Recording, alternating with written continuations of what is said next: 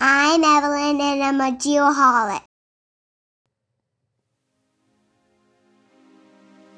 Let me tell you something you can really trust. Everybody's got a wicked side. I know you think that you could never be like us. Watch and learn so you can get it. It's going to kick in here any minute. I got a feeling. You need to drag your feet. There we Yeah, go. it is. There we go. Nod your head. Nod your head. Man, this is more energy than we usually have on an opening music You know what? I number. think here's what we need to do. When we show up to work every day, we just got to pop this in and let it go. I think so. I haven't seen you was smile this thinking much all exactly the day. same I know, man. I'm jazzed up. That's awesome. Oh, my goodness. Welcome back, Geoholics, episode 160. 160. Here we are. And one thing I want to remind everybody of, because Sean mentioned to me how cool it is that we have a playlist on Spotify that We do. includes every song from every single episode we've ever released in chronological order, as a matter of Yes. fact. Currently 9 hours. Over 9 hours of music. Over 9 hours of Yes. music. Yes. Okay. It's hard to believe. So if you're taking an incredibly long road trip, pop in that Geoholics playlist and it'll get you there. There you go. And it's all good music. Oh, and it spans the entire all the genres in music. And I think we added a new one We did. today. This is the first song geared to children under the age of 10. So it is a new genre. Well, I shouldn't say only children under the age of 10. I know my wife particularly very much enjoys Disney music and all kinds of, she's a fan. And I may be wrong, but I think our guest today may have done a TikTok video with that music. I don't know. Oh, really? I don't know. All right, all I right. could be making it up, but I could see her doing it if she hasn't. So Absolutely. we'll get to that here in just a second. On that note, what else is new, Sean? Oh man, not a whole lot. Kind of getting into the groove. A little normal week, Everything's kind of, the new year is settled in. Was out for a week, back to it. It's the luster of all the holidays is done. We're back to the grind. Back to the grind. Yeah. Full weeks. They suck. Full weeks. This might be the first full week in like a couple months. So Horrible. This work it's and difficult. shit. Yeah. Jeez. Well, then we're in a couple weeks we'll have the Phoenix holiday, which is the Phoenix Open and the Super Bowl, which whole Yes. town will shut down and no one will do anything, which is exciting. That's like a 10-day holiday in itself. And coincidentally, my wife and daughter are going to be going to Disneyland. Oh. For Look at that. the week of the Super Bowl. So How does one get so lucky? I don't know. So you're going to be a bachelor. I will be a bachelor for a few days, Yes. including one of the biggest sports days of the year. Yeah. So Yeah. It's good to be you. the stars aligned, and I have a great family, and it just happened to work out that way. Awesome. Congrats. Thank you. Thank you. We also have Peter Cox with us this episode. Peter, how are you? Hi. Good morning for me. Nice and early today. I'm good. I'm Good. good. Ready to hit the beach. It seems like we haven't had you on in a bit. I know. I feel neglected. Oh, no. But you did have a birthday since the last time we talked. I did. I hit that big 5-0. Whoa. That is amazing. Absolutely amazing. Hey, you I'm salvaged it. Way to celebrating go. Yeah. How was your birthday? Did you have a nice family gathering? Had a lovely weekend. I cleaned my house all weekend for 40 people to come over and celebrate with me. So on my Nice. birthday, I could clean my house again. Man, you have a lot of friends. A lot of people love you, Peter. Friends and family. Yes, I do. I have Yep. some wonderful friends. So yes, it was very enjoyable, very late night. So for an old woman going to bed at 2:00 in the morning is knocks you out. So you're still at 50? Are you still like a 29, MILF? Are you a MILF there? Or what are 29. you at 50? Oh, What is that? MILF? GILF? What, I'm not sure. No, you're still in the MILF category. In the MILF category. Yeah, Okay, good. yeah. Thanks for clarifying. yeah. There's no grandchildren Oh, yeah, it does take... unless you count my puppies. Oh, yeah, that's yeah. possible. I'm a grandmother to my puppies. There you go. And something bad. else I saw on, I think it was on your Instagram page today, and of course you would have mentioned it, but I'm going to. Tell me about this EWIT Exceptional Educator Finalist. Yeah. What is this all about? Yes. The Women in Trades have an awards ceremony, awards night for women in trade, apprentices, all different people that are making an impact within the construction or trades industry. I've been put up to as part of the education side. So I'm one of 3 people who may win that award. So it's Very cool. exciting. Congratulations. Well deserved. you. Well deserved. Thank you. Hashtag she's a geoholic. She is. Oh, good stuff. I have an update on my shiny new brother. Oh yeah, tell us about Yes. you met. You have a new brother, and you guys hung out this weekend. How was that? I have 2 amazing Seans in my life now. Oh right. Yep, your brother Sean. Great. He was in Arizona last weekend. We spent, gosh, I don't know, the better part of 4 days together, and just I can't say enough. I honestly could not have gone any better. He's a great guy. His girlfriend Jan's a sweetheart, and got to meet all the family, spent some quality time together, had some, emotional conversations, of course, and laughed a lot, cried a little, and just like I said, I'm tearing up a little bit right now just talking about it because it couldn't have gone any better, like I said. I can tell you For this, sure. that it is pretty rare to be able to get added family Yes, that you like. that are great people, and this late, Yes. less late in How your late? life, you get. I mean, it's like an added crazy. bonus. It It's kinda like is. finding a Cheeto in the couch that you thought you were done, and then all of a sudden there's one more. I hope he listens to this because he was compared to an old Cheeto. That's awesome. Well, I didn't say it was I hope old. that I old just Cheeto said it got was stale, like, hey, though. you finished it, and all of a sudden there's one extra. So just, it's a welcome, awesome surprise, is what I'm It really saying. is. Yes. It really is. Like when you're in college and you find a piece of pizza, like the Yeah, corner. yeah, exactly. Oh, it's I'm so sure good. Sean's going to be loved to be compared to food. He's gonna love well, it. Yeah, well, you know what? Food is your most favorite thing, Kent. So especially pizza. Yeah, exactly. especially pizza. Yeah. So he Yeah. should feel privileged. Absolutely. Mm. We have Geo Week coming up. Oh, Just well, oh yeah, yeah, 2, big stuff. 3 weeks away, and we just found out today that we will be in booth 337 All right, at Geo Week, right in the middle. right across from our Nice. good friends at XYHT Magazine. Oh, it's a match made in heaven. How could that have worked out any better? I The have no stars idea. aligned. And on that note, one of our friends of the program, Topodot, they're also going to be at Geo Week, and they're going to be in booth 526. So our good friend Jennifer Triana sent me this message today, and she wanted to get it out there that the Topodot team of experts will be running point cloud feature extraction demonstrations at Geo Week. Oh boy. At their booth 526. You're going to see examples of all type of LiDAR applications, including drones and mobile and static systems. So make sure that you carve out some time to go by their booth. Like I said, 526. And they also have an annual bowling party Whoa. at this event. And I went to it last year, and it is so much freaking fun. It's ridiculous. Wait, there's like bowling? Yes. At a bowling alley downtown Denver. Really? Oh, It's that a sounds like a blast. blast. There are so many happy hours. I don't know where we're going to start and where we're going to end. Well, it just sounds like we're gonna. This is because it starts the day after the Super Bowl, so it sounds like we're just gonna take the Phoenix Open Super Bowl party and just keep it going through Geo Week. It's gonna be fun. It's gonna be a blast. Good to be a geoholic. It is. No doubt. On that note, tell us about that opening number there, Sean. Okay.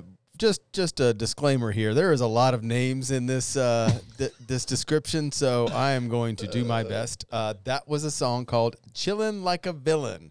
It's a song from Disney Channel's 2017 television film Descendants 2, whose music and lyrics were composed by Antonia Armato, Tim James, Tom Sturgis, and Adam Schmalholtz. The song was performed in the film by the cast Sophia Carson, Cameron Boyce, Boo Boo Stewart, and Mitchell Hope in their vocal roles as Evie, daughter of the evil queen, Carlos, son of Cruella de Vil, Jay, son of Jafar, and Ben, son of Belle and Beast. Didn't know they had a child, but there you go. The song peaked at number 95 on the Billboard Hot 100. That is alarming. That song made the top 100? Yeah, I mean, I Oh can't. my I do gosh. admit I have recognized that I've heard that song played in my house before. I would imagine you probably have. Yep. But I you know what, though? I love the idea of Sean Boo Boo Faber. Oh, We'll have to see if that one sticks or not. That was the second option to naming Evelyn, and it got vetoed. So that's awesome. All right, appreciate that. We are in fact in the Wisdom Wednesdays studio. Wednesdays this studio. afternoon. If you haven't, and it's Wednesday. It is Wednesday, and if you're not familiar with Wisdom Wednesdays, please take a second and check out their website. It is wisdomwednesdays.xyz. Awesome platform that our good friend Trent Keenan has helped to create. Really, really good for you if you're preparing to take an upcoming exam or really just wanting to dive a little deeper, get in the weeds on some, some specific topics as it pertains to surveying and geomatics. So again, Wisdom Wednesday. Which brings us to we're paying a lot of bills here. Yeah. The Airworks somewhat random trivia. Producer Sean, what do you have for us this afternoon? This actually it came up last week. And so this trivia is, did you know that the Mason-Dixon line is actually a survey line? Yes. Charles Mason, an assistant astronomer at Greenwich Observatory, and Jeremiah Dixon, astronomer, mathematician, and surveyor, were hired to survey an agreed-upon line to settle a dispute between Pennsylvania and Maryland. It took 4 years and cost $75,000 to run the 233-mile line. Modern surveys have showed it to be an accurate survey within a couple of seconds of latitude.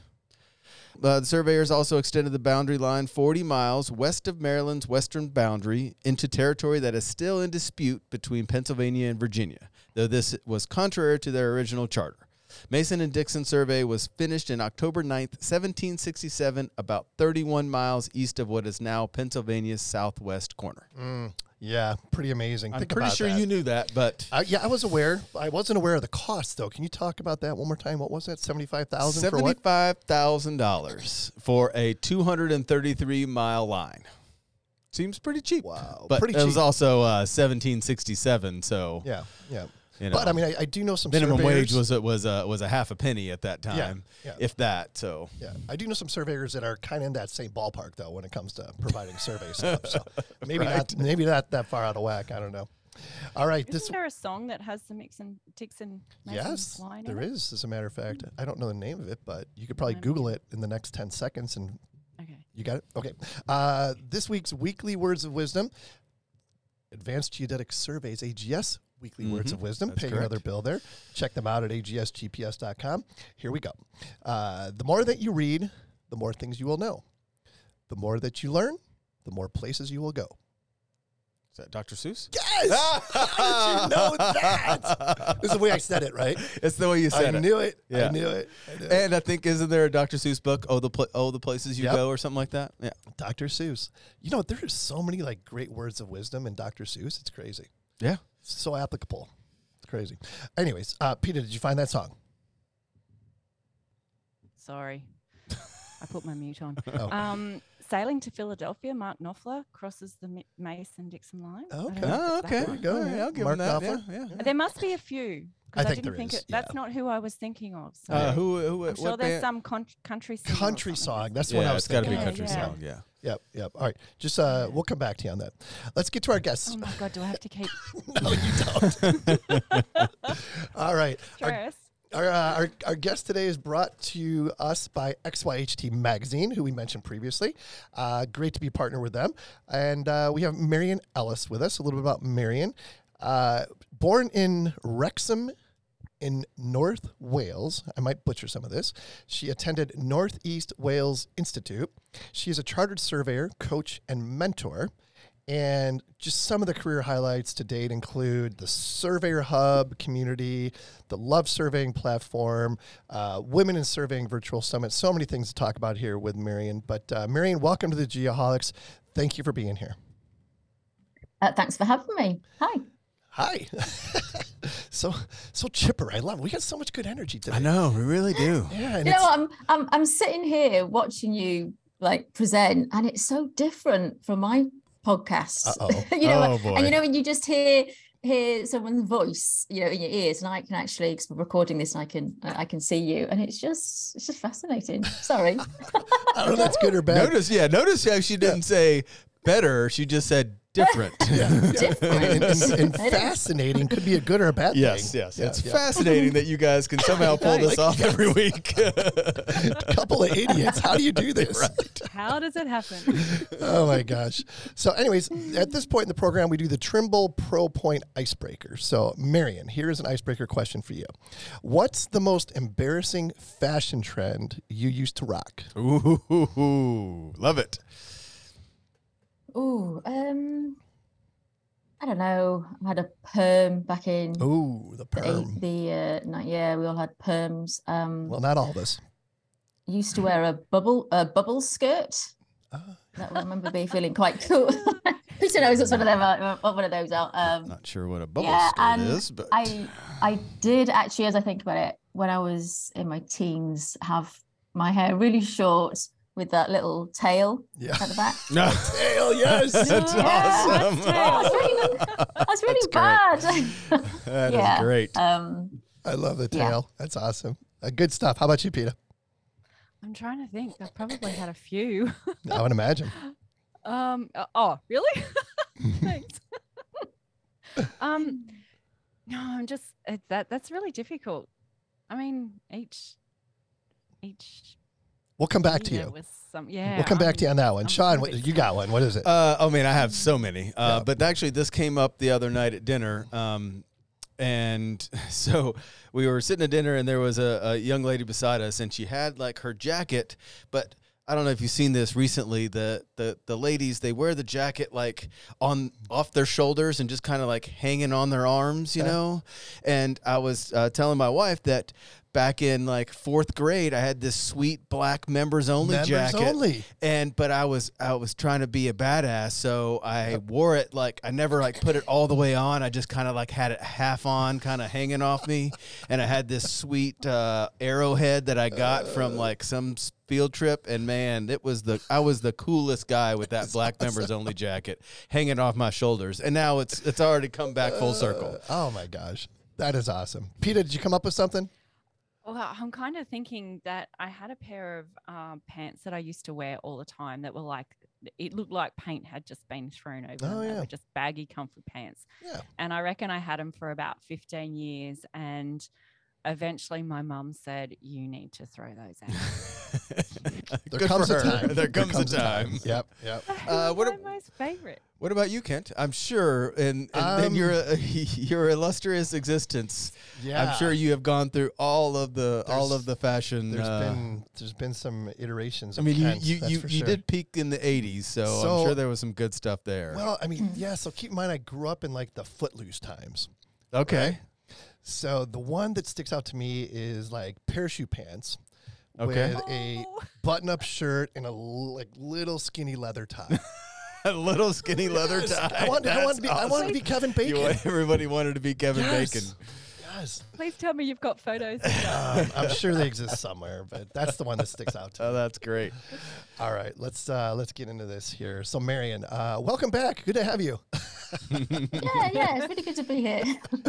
So, Marion, I got to ask you the generic question. You know, how in the world did you get involved with surveying, and how did you make the decision to make it a career? Before you answer that question, you might want to ask Marion about what type of surveying she actually does. Ooh. Okay, fair enough. What kind of surveying do you do, Marion? You could have asked the question, Peter. I could have asked. But it kind of goes with your question. But we need to sort of draw that line or separate. Okay. Well, this is the thing, isn't it? Because surveying is so different around the world. And it means different things in different places. But I'm over here in the UK, and I'm a residential chartered surveyor. So I used to do property valuation. So here, when you need a mortgage or you're buying a property, so I would go out and inspect and do the valuation, surveys, building surveys. So the condition of the property before you buy it. How did I get into that? When I was at school, I was always interested in, I suppose, geography. And I do remember having one lesson which really inspired me. And it was something to do with a postman or a mailman and a route they had to take to deliver some letter. And I remember just being really interested and aware of the land and, you know, the distance and what you had to do. And the rest of it I absolutely hated, but I was inspired by this one lesson. And, you know, I after I did my A-levels, I was quite poorly, actually. I took a few years out. And when I went back to study what was an institute back then, it's now a university, I did estate management because I was just interested in property, land, you know, how people live in houses. I didn't really have a specific idea. I didn't really know what a surveyor was. I was just interested in the way that people live and the roofs over their heads.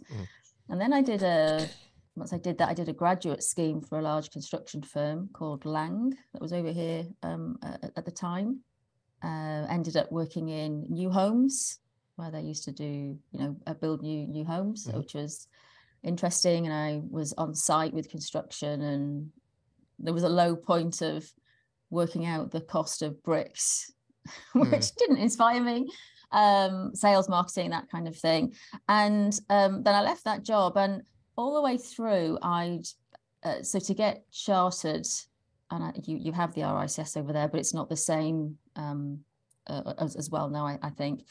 But you have to keep a diary of experience. And I'd been keeping this diary going on forever.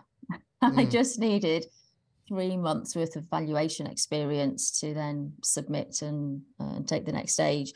And so I moved to a firm that specialized in property valuation, and was there for, you know, thought I'd be there for 3 months and was there for 15 years. Oh, wow. So it's just funny where you end up, isn't it? And you know, most people I speak to on my podcast, I'm sure you're the same, you just fall into it.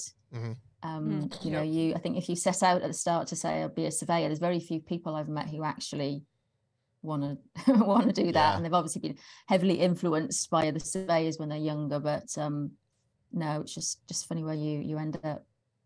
If they want to do that, do they for your building surveying or your type of surveying, do they actually know what it is? I mean, like for our surveying, a lot of people don't even know what it is, so they fall into it, what it is to start off with. Is it the same for your surveying? Yeah, and you know, they might do a course in real estate, or you know, property construction in some way. And you know, over here under the RICS, you've got something like 22 different disciplines under one profession, and it's all RICS. So how on earth can anyone explain what it means to be a surveyor? Because land surveying is that as well, isn't it? Yeah.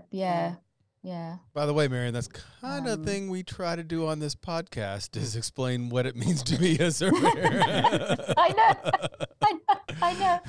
It's just a really hard thing, isn't it? Because there's just so many different disciplines, and you know, and then you think all of the different businesses and all of the different job titles under there, where you could be doing the same thing but called different things in different companies. Right. It just becomes vast. But I'm really interested in particularly the residential side, the way that people live in their homes, and the people that help them do that safely.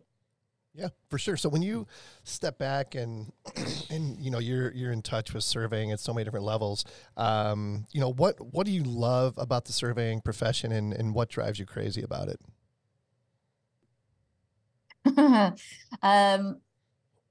What do I love about it? I love the people. I've met some amazing, I'm sure you have too, some amazing people. They're just interested in really geeky things, really things that no one else will get. And there's something quite bonding about that. You know, when you've been on holiday and you take a picture of something and you can share it with your surveying mates, and only we know what that really means. You know, and there's very much a sense of community around it as well. And I think we all have that sense of wanting to belong somewhere. Things I don't like about it, particularly here in the UK, is there are diversity issues, and that's not just gender. It's also class, neurodiversity, all the way through. And you then get people, who's a better surveyor? What makes the best surveyor? If you got, the alphabet after your name because you're so technically qualified, or the way that you actually help people. And it's quite hard to get qualified and to study and, to progress to where you want to be, academically. But that doesn't mean someone else is better than you. And I see quite a lot of infighting as to what's the best level of membership of the RICS, or who's the best kind of surveyor. And I think a lot of that comes from people just not being able to talk to each other and engage and have conversations, Yeah. Well, that stereotypically surveyors aren't the best communicators. Oh man, don't get me started. I keep unless that one up. it's something they're really interested in. And then they just go down a rabbit hole. Oh man. True. So funny. Well, you mentioned community. Be kind, Sean. Yeah, Sean, be kind. I know. You mentioned the word community, and I agree with you 100% that, the surveying, the profession of surveying definitely is a community. And you've started, or you've built a community of your own to a certain degree, the Surveyor Hub. Talk about that just a little bit. So I left my corporate role about 5 years ago, and I'd had a quite successful career as still a surveyor, but dealing with defect valuation claims. So when surveyors get sued for all the stuff that goes wrong, and I got to a senior position, left that position, and I thought my career as a surveyor was over, because as you progress, sometimes you get to a point where you're so far removed from actual day-to-day practical going out there doing the technical stuff. You sometimes lose your identity of what does it mean to be a surveyor? Are you doing practical things with the tools out and about, or do you still contribute doing the other things, are seen as peripheral roles? I took some time out, but from that, I started to really question, am I a surveyor anymore? What does that mean for me? And I did a couple of things. I did a virtual summit. I got myself on Twitter. I actually can't work Twitter. There's not enough room to say all the things that I want to say. But I experimented with social media, and I'd literally never done, lots of these things. I joined a firm that was called Blue Box Partners, and they provided, it's a bunch of academics, mainly surveyors and academics, but they provided the technical content to the residential and commercial surveying and valuation sector that I worked in. These guys wrote the books that I learned from in university, and it was quite a privilege to be in that role. And from that, we looked at, well, what could we, essentially it was a training business, and we looked at what we could do with it. And I just thought to myself, why don't we just set up a little Facebook group? If we get 50 people in there, wouldn't that be amazing? Just this sort of sense of community. And as we stand now, it's nearly 4,500. Wow, that's awesome. Yeah, that's amazing. Yeah. And it's been quite the journey. Obviously, in that time, we've had, COVID and the lockdown, and we sold the Blue Box business. A lot of the guys that I worked with were more mature, shall we say. I didn't want to run a training business as such. But I kept the Surveyor Hub. I kept the Surveyor Hub because it was something that I'd started, and when you do something that's really different in a sector, you have to put your face in front of it, and have to be in front of it, to get it going. And so that was quite a hard thing to sell, and I didn't want to be part of the business that we sold to. So I kept that. So I had this community. But what we also did then was start the podcast, the Surveyor Hub podcast, and that was in early March 2020, just a week or so before the lockdown here in the UK started. And the idea was that I went to a few different events and said, where do surveyors hang out? Where do they go? What do they do? And they go to these corporate events, or CPD days, they, have a few WhatsApp groups, but there's no community place where they all hang out. But they're all in their cars all day long, in and out, visiting properties. And so I thought I'd just, give a podcast a go. How hard can it be? I thought. And so the idea was that we would just have some conversations talking about some technical stuff, and to help people get connected. Because what I realize, having come from a corporate background, is that you get everything fed to you in terms of the regulations, what's happening in your sector. When you work for yourself, you're going to do all of that. You've got to be signed up to the right newsletters. You're going to be find out what's what. And so that was sort of the idea. But then when COVID hit, what then became apparent was there were some very, very scared surveyors. I don't know what the demographics are like where you are, but I think the average age was something like 55, 60 at the time. Yep, same. That's a lot of people with health issues. Here in the UK, the housing market was still going, so surveyors had to go out and do surveys and valuations, which meant they had to go into people's homes at a time when it was really quite scary. And so rather than be there as a here's some technical stuff on Japanese knotweed and dampness, it became more about support and community, and saying, and we even did a podcast just to talk about how scary it was, and that it was okay to be scared, and that some people couldn't work, they didn't earn any money for quite some time, and what things could they do, how could we signpost them? And through that time we saw some real heart and love, from, and I'm sure you've seen it, through your own experiences, but how other surveyors and that whole community came to support each other. And so, as the guys in the Blue Box business stepped back, it evolved from what was meant to be a technical podcast to let's just chat to some surveyors. And for me, through lockdown, it actually became a bit of therapy, in that every week, apart from surviving the week with my kids and my husband, who thought it was okay to work off the kitchen table and want everybody to be quiet, the one thing I had to do was to talk to a surveyor, have a nice conversation, and get a podcast out. And that really got me personally through, and people look forward to it. And that's how it really started. So interesting. Hey, Kent, real quick, let's talk about Extreme Aerial Productions. Let's do that. Also known as EAP, they are passionate about capturing the perfect shot. Founded in 2014, Extreme Aerial Productions is a professional aerial drone, video, and photography company based right here in Scottsdale, Arizona. From the ground to the air, they capture it all, from scanning to BIM, from topo to design. They've got you covered. Yeah, they really do. They work in all 50 states, are FAA approved for commercial drone operations, and backed by the best aviation insurance money can buy. They have the highest grade drone equipment available, meaning their clients receive the most professional photography and videos. And I don't think I'm making this up, but if you book more than one flight, you'll actually get a date with the one and only Mark Taylor. That is awesome. To find out more, go to extremeaerialproductions.com.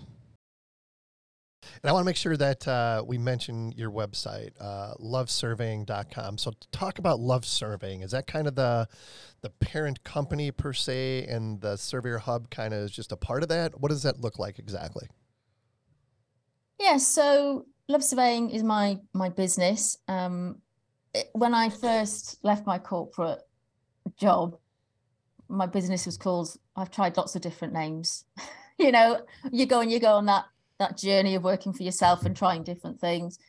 And I found I was wearing lots of hats, Marion the surveyor, Marion the coach, a business mentor, Marion the woman in surveying, and how do I pull all these things together? And what I love is just surveying.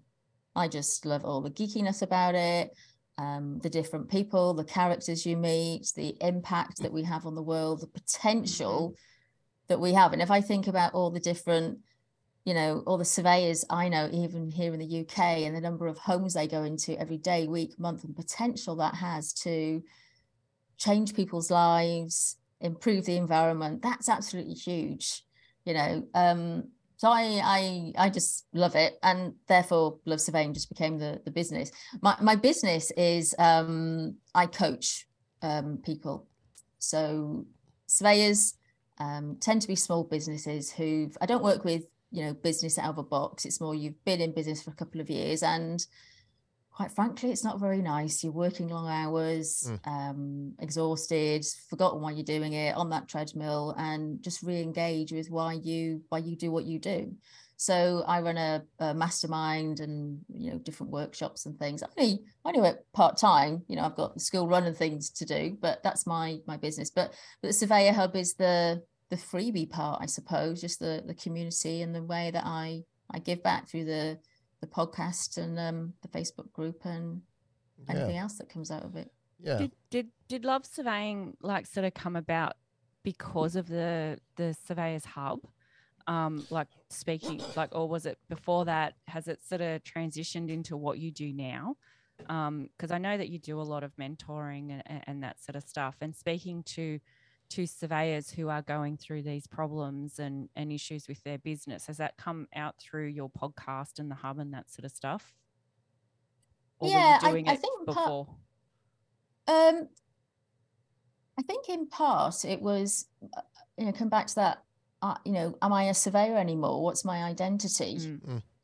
I'm not doing the technical stuff, and I don't know, it's, it'd be different in different parts of the world. So we've just talked about how do you explain surveying, but in my profession and sector, if you're not doing a technical role, you're not a proper surveyor, and so that whole imposter syndrome, am I good enough? I've got some really, really specialist experience, that not many people have got.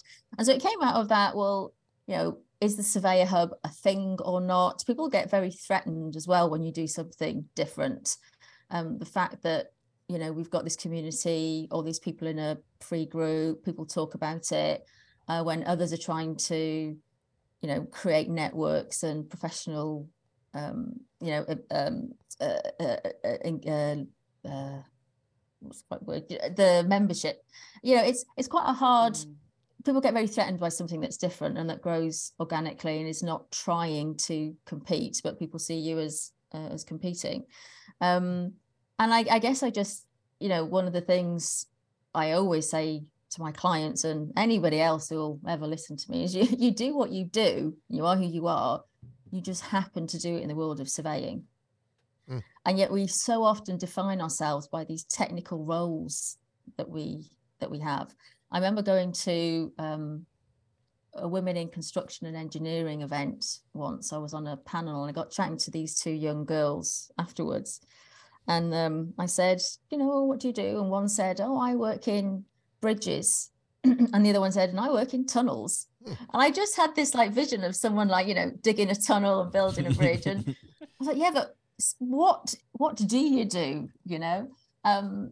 And so I think we can really define ourselves. So for me, it's been about what kind of surveyor I am, how do I do what I do, finding that sense of belonging, and and re-engaging with that sort of sense of purpose of why you do what you do, if that makes sense. I have a quick question. You said this and it kind of stuck with me. You said being able to help people as a surveyor. Can you give me an example or what you're kind of elaborate on that a little bit, or maybe what you're proud of, how you have helped people in your profession? You said that a couple of times and I'm interested. I mean, don't get me wrong, I'm no saint. I'm not out there, flying the flag. But I'm sure we all think the same thing. So I'm sure you have plenty of examples that you're proud of. Marion's a cult leader, actually. I think you just get to a point, as you get a bit more mature, perhaps you get to a point in your career and life where you just see the human side of things. And when I was dealing with all of these complaints and claims, and it's a surveyor's worst nightmare to be sued, to be claimed. You know, no one sets out to do a bad job, and yet sometimes it just happens. And when I was dealing with some, you know, multi-million-pound stuff, you know, heart-breaking stuff sometimes, you know, people just moved into their home. You know, you can just see young couple pregnant, and then they have to spend the next month in a, you know, cheap travel lodge. You know, you see both. I got to see both sides of it, not just the difficulties of a client who's had that experience, but also what it feels like for a surveyor when things go wrong. And that we're very good at blame in the construction profession. Whose fault was it? Yeah. You know, why did they not follow the rules? But the problem, and I've got a thing about rules, you know, yes, we've got to follow rules, but are we questioning the rules? Are they the right rules? Are we helping people follow the rules in the best way? And what I learned was that, you know, you can look at the whole customer experience side of things. But if you're not looking at employee experience, if you're not looking at how you set surveyors up for success so they can get it right, then you're on a hide into nothing. And what I found was that, you know, I'd get the claim and I'd phone up the surveyor and say, look, you know, we got a problem. And 9 times out of 10, they would say, bloody hell, I knew that one was going to be a problem. Because they didn't trust their gut instinct. And they didn't trust their gut instinct because they were tired. They were working long hours. They were, you know, targets. You must achieve. You must do this. And they weren't brave enough to say no or to press pause. And that has consequences in lots and lots of different ways. And, you know, dotted line to things like whistleblowing and, you know, the big disasters and things that happen. And it starts with that. So the work that I do and things that I talk about really is grounded in that. From having seen both sides of it, is what can I do to help people call it out when they need to, trust their gut instincts, because if you're doing more of that, then you're helping more people. And when I left my corporate job, I did think about going back on the tools and inspecting property. But I've got a bit of a neck injury from many years ago, and I can't lift ladders and things. And I thought, well, I'll be off more than I would be on. But if I can help, you know, a surveyor be better, or 2 surveyors or 10 surveyors, then that's that big sort of ripple effect, and you can still sort of make an impact that way. So I've even forgotten what the question you asked. Helping people. Yeah. So it's that. So it's sure. You know, lots of different ways. Yeah. That's a very interesting perspective. And especially what you mentioned about, like, we've all had that, like, man, this is just not right. Something it doesn't feel right. Good. And then it kind of goes away. And then a long time passes. And then all of a sudden, like Marion said, oh, you get the call. And it's like, I already know what this is about, because it didn't feel good a year ago. And no news is not necessarily good news in this sense. Like, eventually it's going to come out. Yeah, no, that was a really good perspective. Marion, one thing I just thought of. So I've always said, and Sean's gonna, I'm sure I'm teeing this one up for him as well. I've always said, especially as I've gotten along in my career, 30 plus years into it now, surveyors without question are a completely different breed of human being, I swear. And unless you're one or married to one, you really can't relate to it. Or if you share an office with one, I suppose. Yes. Spend a lot of time with a surveyor, your life will be changed. Yeah, exactly. I didn't necessarily say for the better. I just said changed. Leave it at that. So with, throughout your coaching and connecting surveyors, I'm just curious, I don't expect you to go too deep in the weeds, but is there some common struggles that surveyors have? Yeah, I think there's a couple. A lot of them are very isolated. Be quite a lonely job, a lonely way to work. Even if you work for a big company, you're making decisions by yourself, and so that can be quite hard. Personally, I've come across a lot of surveyors who are neurodiverse, high levels of dyslexia, autism, ADHD. Majority will be undiagnosed and would absolutely hate to admit it for fear and shame. Most of them are men, so there's the pressure of being the breadwinner in the family and everything that comes with that, and running a business. And those things came about really from talking to people on my podcast, and the chats that I would have with people. So we, a bit like this, but in a different format and local, in the UK. But that's where I noticed it was, I think I'd done about, 15, 20 podcasts, and half the people I spoke to said, oh, and by the way, I'm dyslexic. And I discovered when I was older, I was mature. And so you can feel it'd be quite hard to fit in. But yeah, they are a special breed. Yeah, no question. With their own challenges. Sure. The one thing you mentioned there, well, a couple of things I can relate to, and it's not talked about enough. You mentioned the isolation part of it, and especially if you're working for yourself, but even if you're working for a large company and maybe you don't have another registrant that you can run something by, you're making like really crucial decisions, and you feel like you're out there on an island. If you don't have somebody to bounce it off of, whatever, but yet you still have to make this decision. And the ADHD thing, undiagnosed, I'm raising my hand right there. That's this guy, no question. But same way, a lot of the surveyors I know, the ADHD thing is so common. It's crazy. Yep, for sure. You know what? It's been an interesting journey, because I trained as a women's leadership coach. Actually, I used to coach women, and the more I talked about, womanly things in the context of life, the more men I think it resonated with, because you guys want to be parents or grandparents and have that work-life balance and pick up the kids, and that just seemed to resonate. I now work with more men than everybody, not specifically women, but that became quite an opener. And for me, it was a lesson in learning about men's mental health, which is, women are wired to tend and befriend.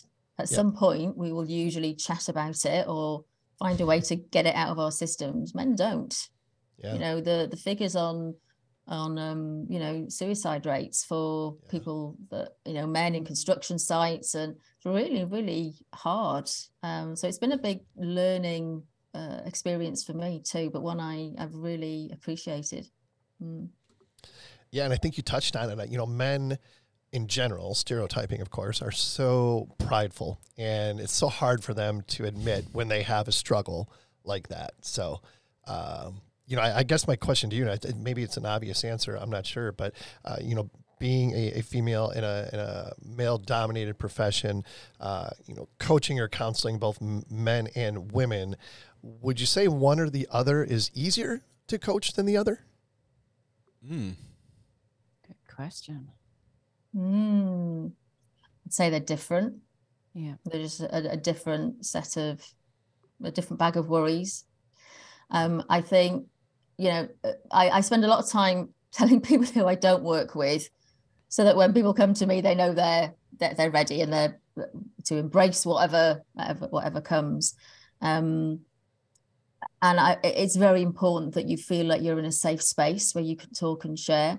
I had one small group that I was on a mastermind program I was running last year, and it was just as the Ukraine war started, and quite a few of them were veterans, and they talked about their frustration of, I wish I could just get out there and sort this out, but they had family responsibilities and they had to go and inspect a 3-bed property, in some leafy suburb somewhere, and how frustrating that was. And it was really nice for them to be able to just share that, and the fact that they given themselves permission to talk about those things. So I think with men, if you create the culture and the environment, women will do that. The difficulty is that you don't want them to, want to position it that you've got to chat like the women do, and have a chat in the toilets about, what's going on in life. Yeah. You just create the culture of getting to know each other, sharing in general, and it will come.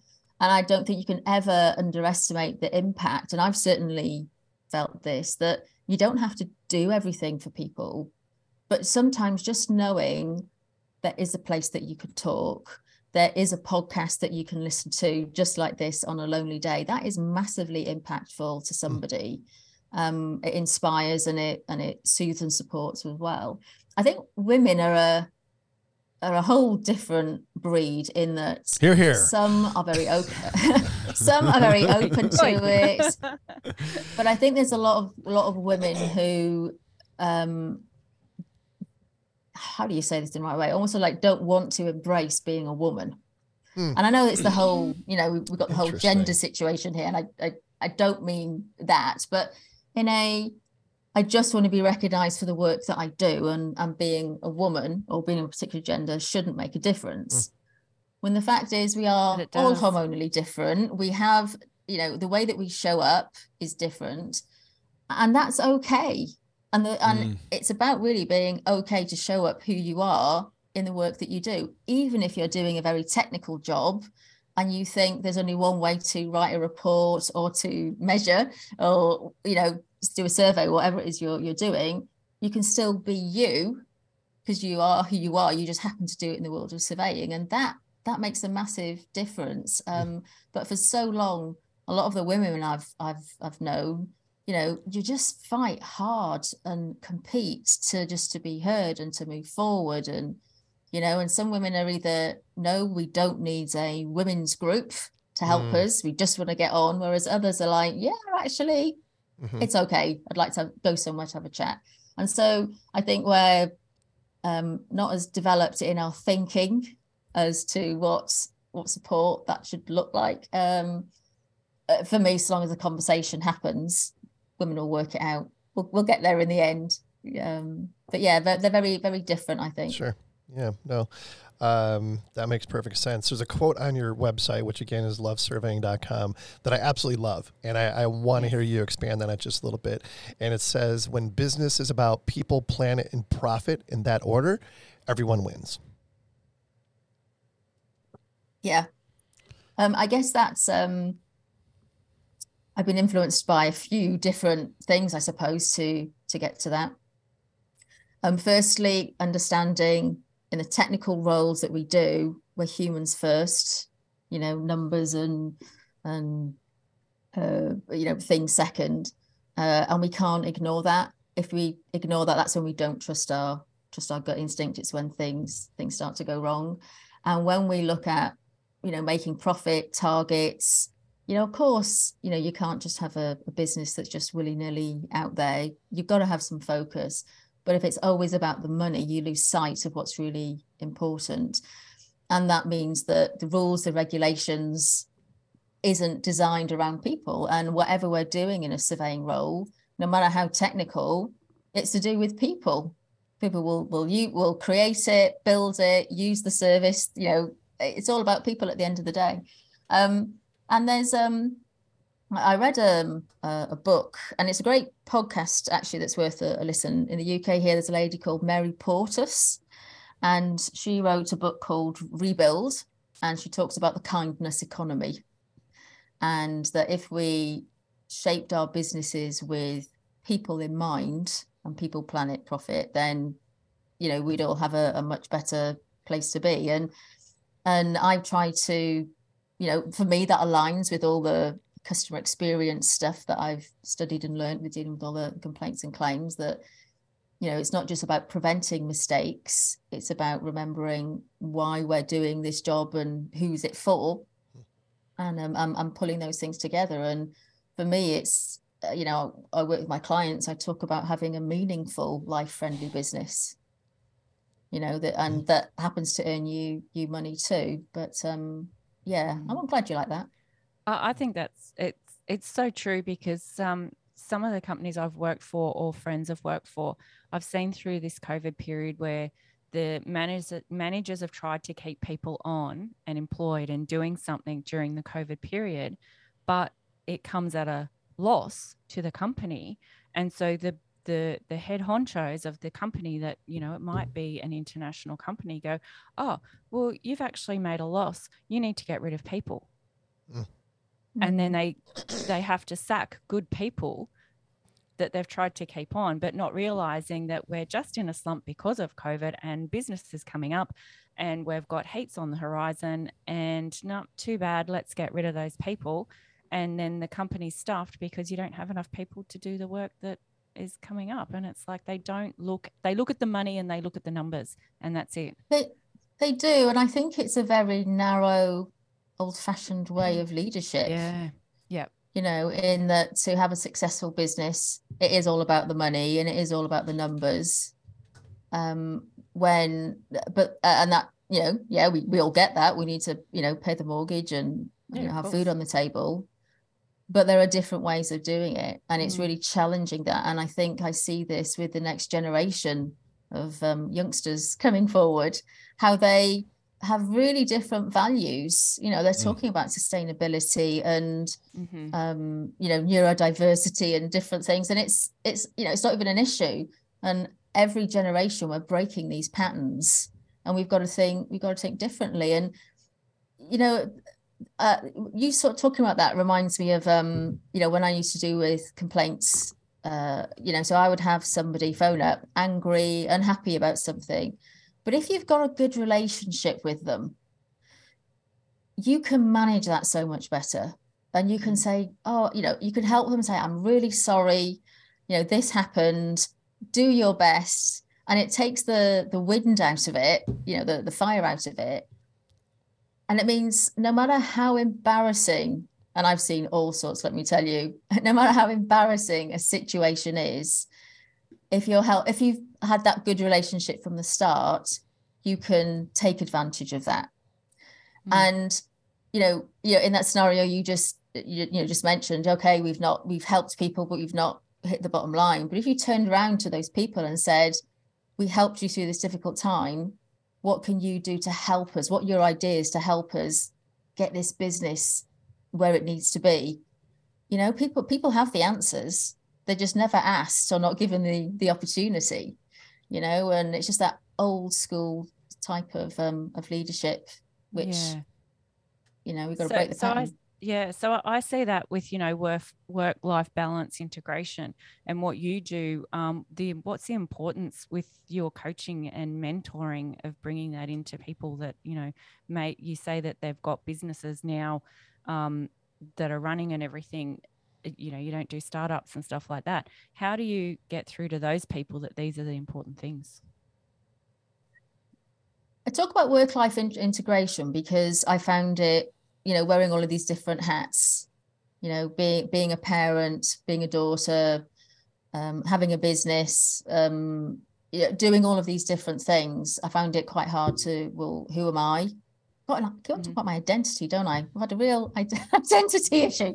But it came from that is to, how do I show up, at the school mums, PTA? How do I show up at work? And it just becomes too hard where, sometimes I'd like to go into work and say, flipping hell, I've had a really bad night with those kids of mine, or at home, I'd like to say, you wouldn't believe what I heard or saw today, and it's just being able to have that, being okay with, yes, I'm a surveyor on holiday and I'm specifically going to look at that, rundown building over there or geek out on whatever it is.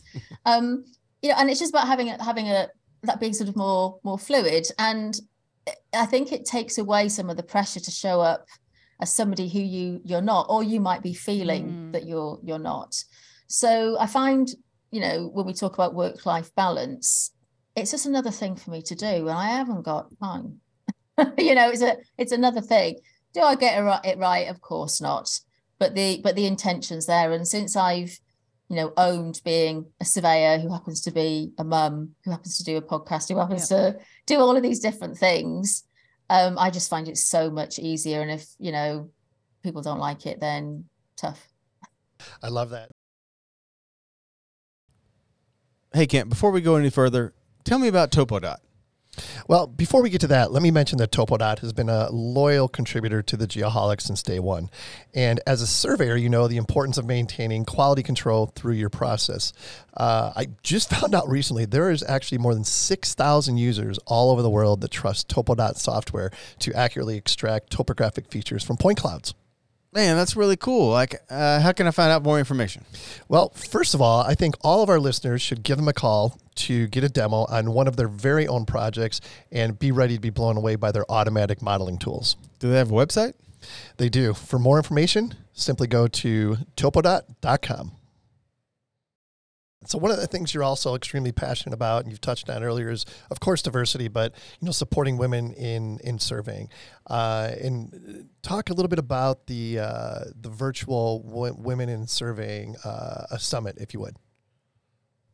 So when I left my corporate job, and like I said before, I really didn't think I had a career anymore. I'd got to a senior level, and you look around and you are the only woman.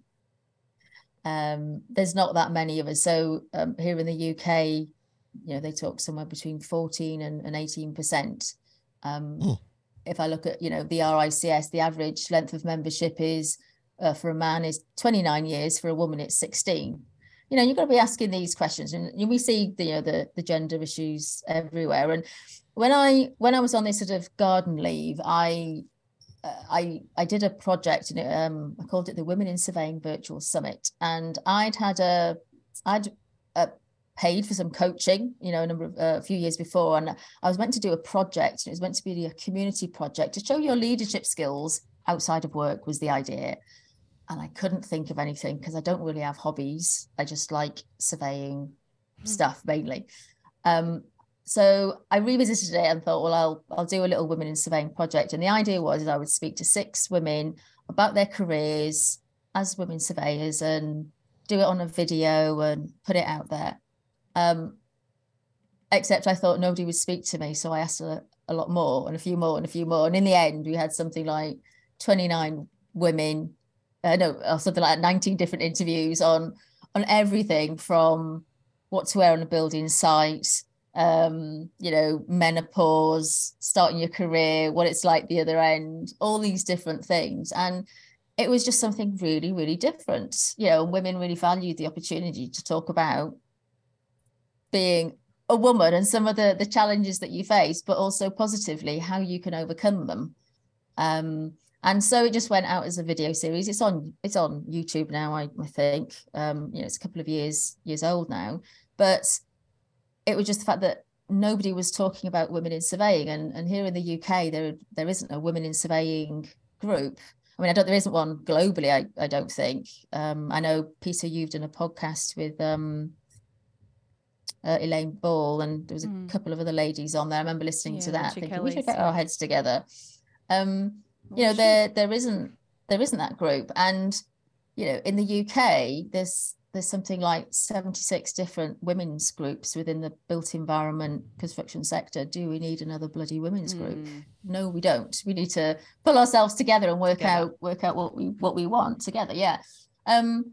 So it's quite a big thing, but it's interesting because, as I said before, women can be a bit difficult sometimes, and some are very, well, we should have a group, and others are like, well, we shouldn't have a group, and well, we want to draw a line and just start being equal. But yet you've got women who've had some terrible experiences and things haven't been addressed. We're dealing with generations of women.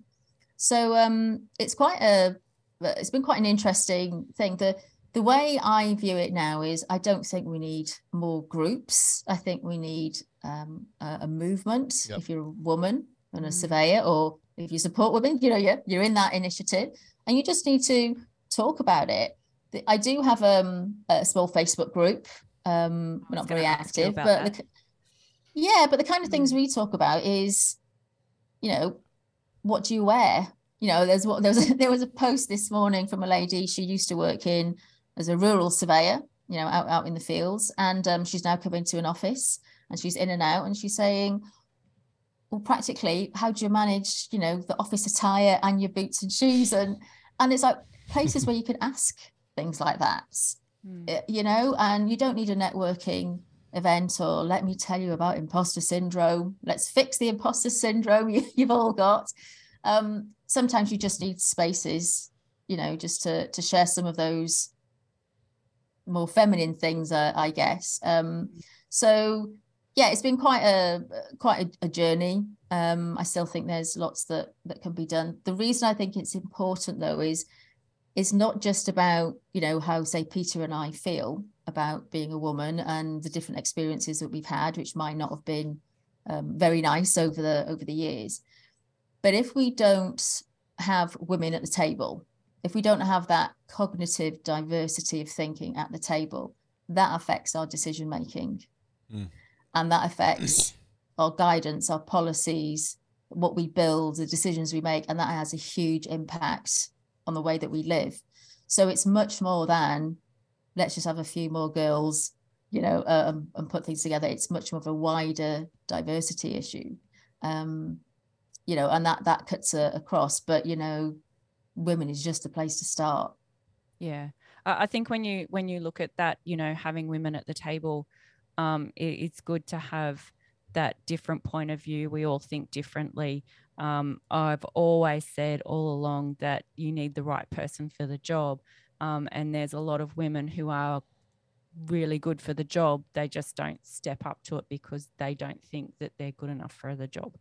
They don't have that confidence because they don't feel good enough. Yeah. And there's a really interesting piece of research with the Harvard Business Review, and it's called Stop Telling Women They Have Imposter Syndrome.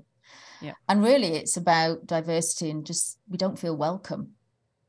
You know, so when you don't feel good enough, usually it's because you don't feel welcome, because nobody is there saying, hey, well done you, and you're doing great, and you know, it's just not there. And we've really got to rethink. And that's just actually, it's not just for women, you know, it's for the younger people, it's for, you know, for everyone. And I think that's changing. I've noticed a massive change. It is changing. It is a slow change. I want to bring up the social media side of it, because you talked about the clothing and all that kind of stuff. And there's a lot of younger females on there talking about what they do at their work, about women's clothing, about this, about that. You know, I put lots of silly things up there to say, yes, look, you know, we can work in this industry. It's not just a boy's job, this, that, blah, blah, blah. You use social media and you use TikTok a lot as well. And you know, I know you've got your Instagram platform, the LinkedIn and all that sort of stuff.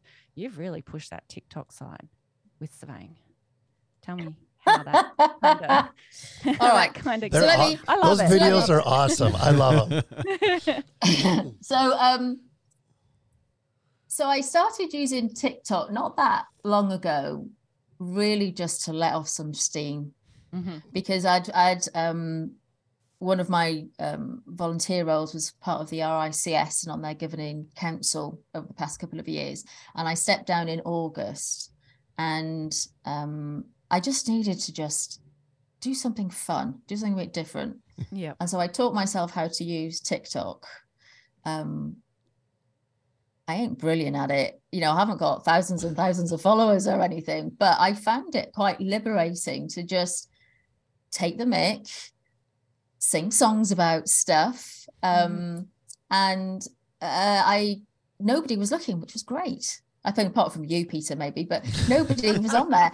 And then I made the unfortunate mistake of repurposing one of them. And I set up a business page, which I didn't have at the time on LinkedIn. And all of a sudden it became like, ooh, Marion's on TikTok dancing around and all of this. And you just think, and it almost became like a, what's she up to now? She's got a podcast, she's doing this. Who does she think she is? But I found it really liberating, so much fun, but also a way to get important messages over. So I did a video a little while ago that came up because there's been a campaign here in the UK to make sure that there's feminine products in on construction site toilets, you know, and everything. And you know, some of the questions that I get asked is, if you're out on site all day, where'd you go for a pee? You know, where'd you go at the loo? You know, we have a different set of tools down there. Yeah, and it's just, but the implications of that is you hold it in all day, and that's not healthy. But it's the same for men, when we're going in and out of different properties. There are some toilets that you will, in some people's homes, you will use, and some not. Just like you'll accept a cup of tea off somebody or a coffee of somebody, but you won't in another house. We're all, for lots of different reasons. And I did a little video about that, and I think I did one where I was prancing about dancing because someone annoyed me saying we should have a group where we talk about imposter syndrome, and I said, no, I want to talk about period pain and where you can go for a wee. I was dancing like this. But the point is, you need spaces like that, but it's not for everybody, because actually some women don't want to talk about having kids because they don't have kids. They don't want to talk about menopause because it's it's not great. We're all different, but for those who do, they just need to know that there's somewhere there. But everybody pees, so everyone's got a wee. Pees. So I mean, that at least can bring everybody together. Hey, nearly every woman gets a period. Every woman goes through menopause. It's you know what? It's just normalizing. It's just normalizing it, and exactly. And that really helps a lot of the younger women coming through, because they don't know what to expect, but to know that they can ask these questions. I mean, I'd be mortified, think about myself, be mortified to ask anything like that. Now it'd be fine. I encourage it. But yeah, between you and I. I would have. Well, I just, you just reach a point in your life, Peter, where you just think, I can't be asked anymore. And I'm just gonna get on with it. When I was younger, I just let it out. I need to. Oh no! I've been the same the whole way through. Now I just vocalize it even more than I did when I was younger. No, I think I was like, opposite. Wouldn't say boot to a goose. And so obviously my kids think it's absolute cringe that I'm on TikTok and Instagram, but I have fun with it. And now I can't get in the car without listening to a tune and thinking, how can I make that relate to surveying? Yeah. How can I make that? That's awesome. Yeah.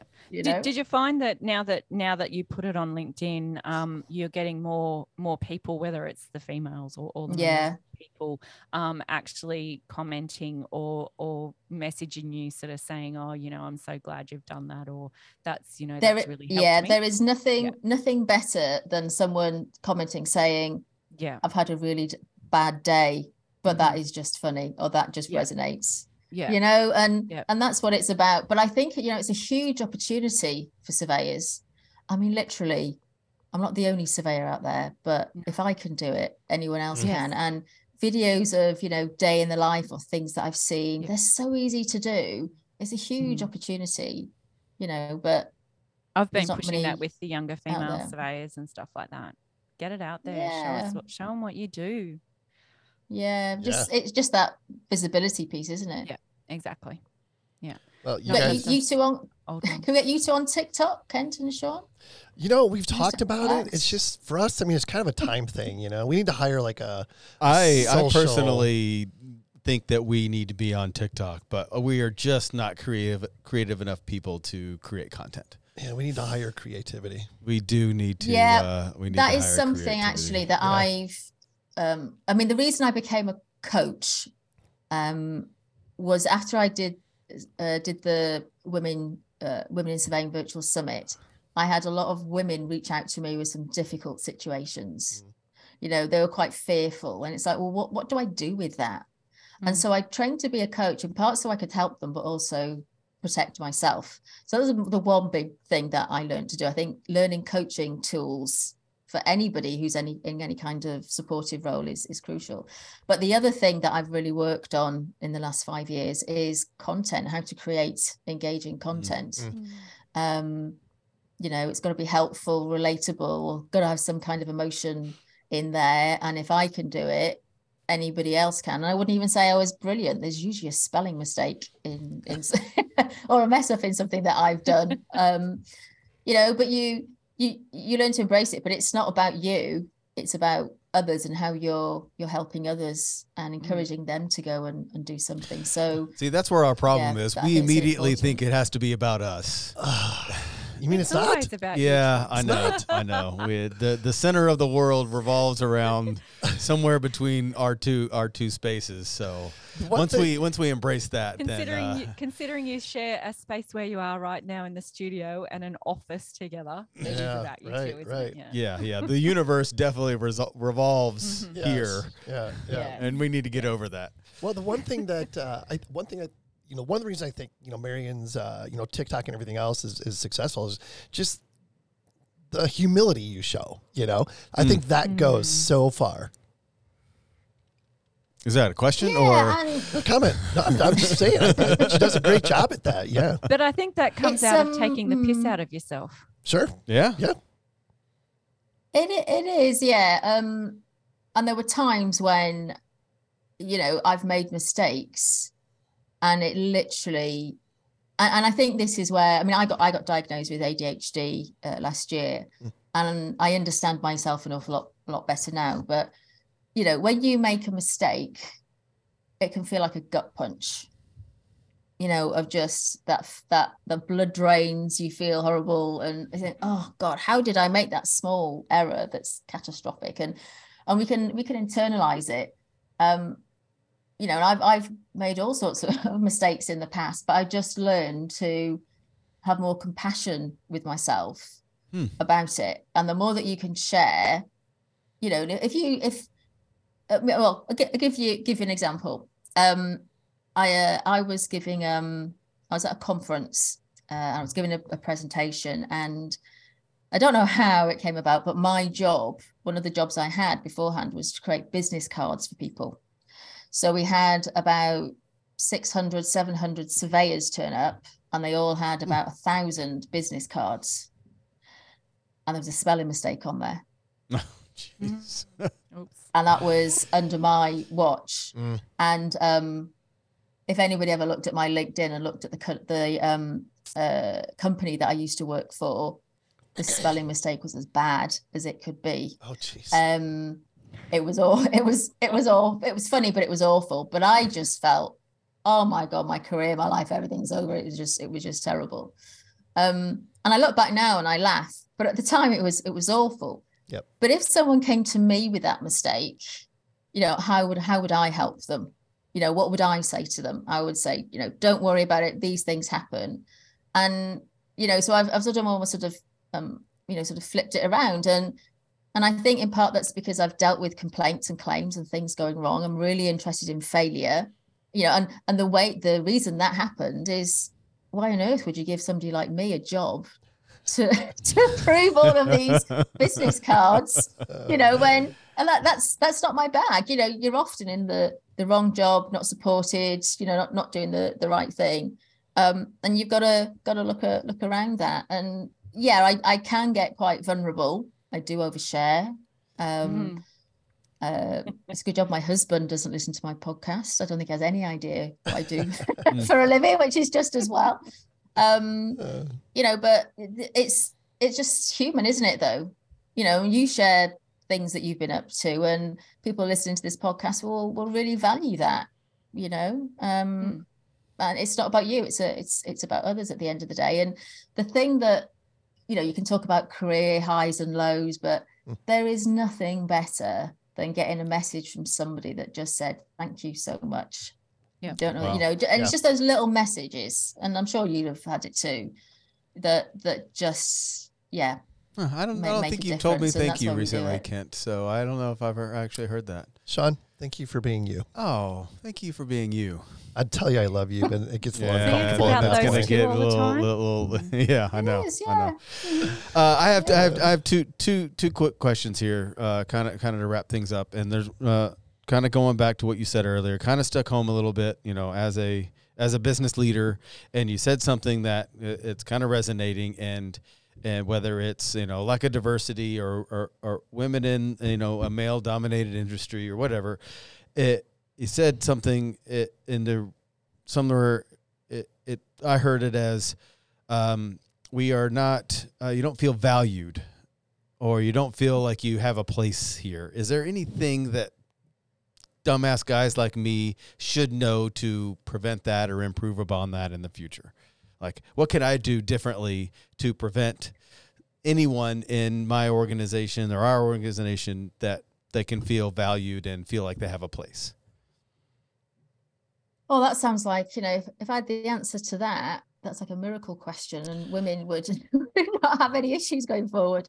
I think, there's no one, situation or silver bullet, but it is about educating yourself. Okay. How and having compassion for others.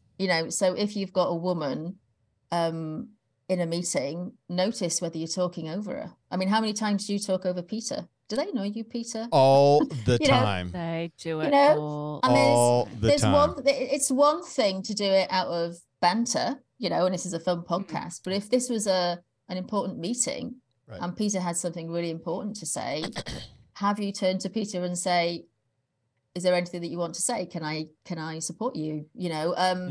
It's just noticing things like that, because you never know what's going on behind. But if everybody doesn't have their say and they don't feel that they can have their say, right, then you're not going to get to the most, thought out answer and discussion. Yeah, I think also, I'm sorry, Peter. Shut up. I knew that was coming. On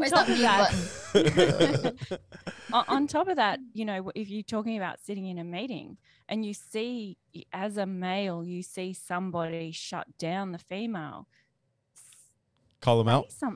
Call them out. Yeah. Massively, I'm sorry, yeah. Just 1 second. So-and-so has something to say, or, it's about that little thing of calling the person out that's doing the wrong. Yeah. And make them realize that they are being an ass.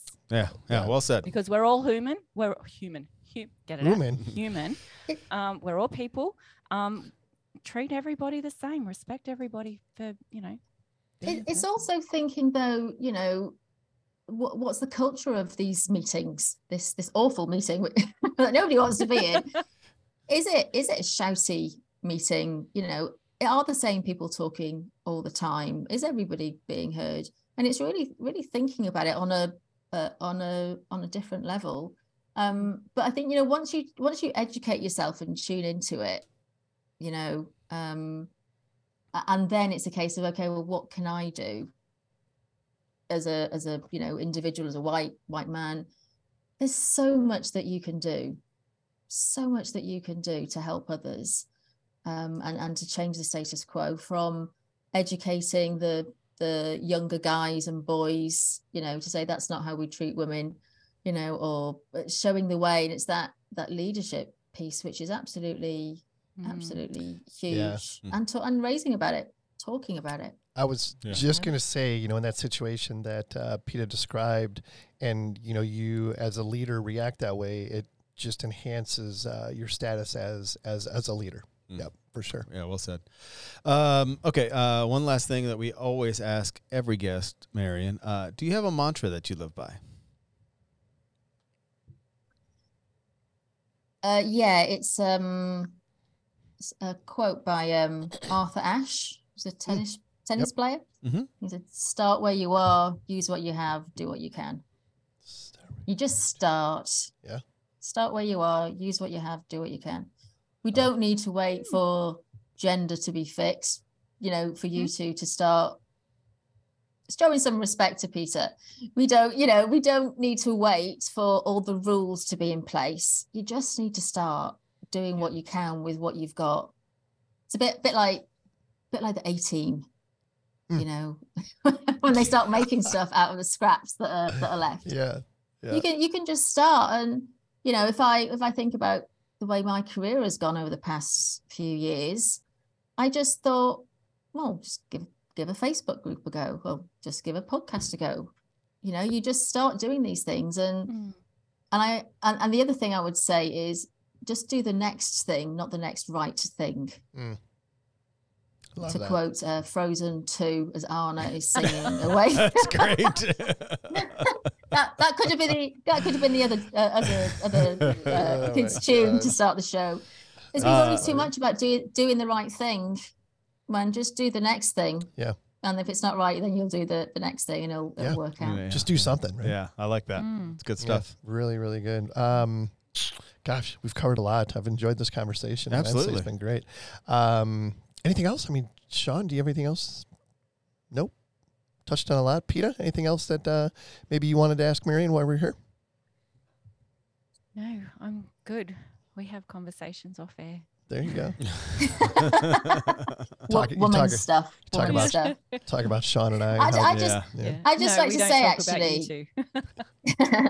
I just like to say actually, what a great program you've got. What a great podcast. It's quite an inspiration for me.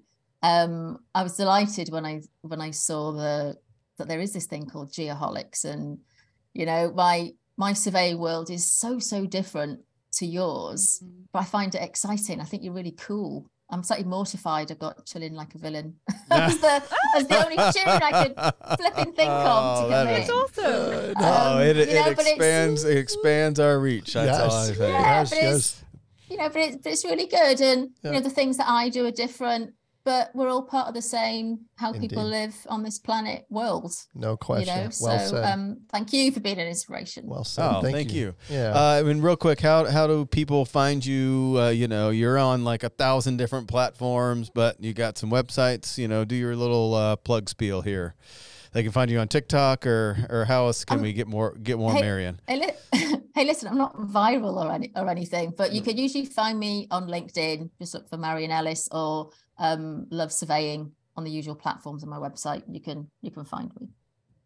That's great. Awesome. Well, Marion, as I said, first of all, we've been doing this for over 3 years, and we're just now getting around to having this conversation. But my goodness, thanks for taking the time. We really appreciate it, and I've really enjoyed this time. Yeah, absolutely. Me too. Thanks. Ready for this one? Oh man, here we go again. Here we go. Getting rejazzed. Adding value and making friends. Check both boxes for this episode, no question. If anyone would like to be a guest on a future show, shoot us an email at info@thegeoholics.com. Disney's Chilling Like a Villain. Chilling Like a Villain. Available everywhere, I'm guessing? I don't know. It is definitely available everywhere. Oh my goodness. Until next time, everyone, embrace who you are. Most importantly, be safe and healthy.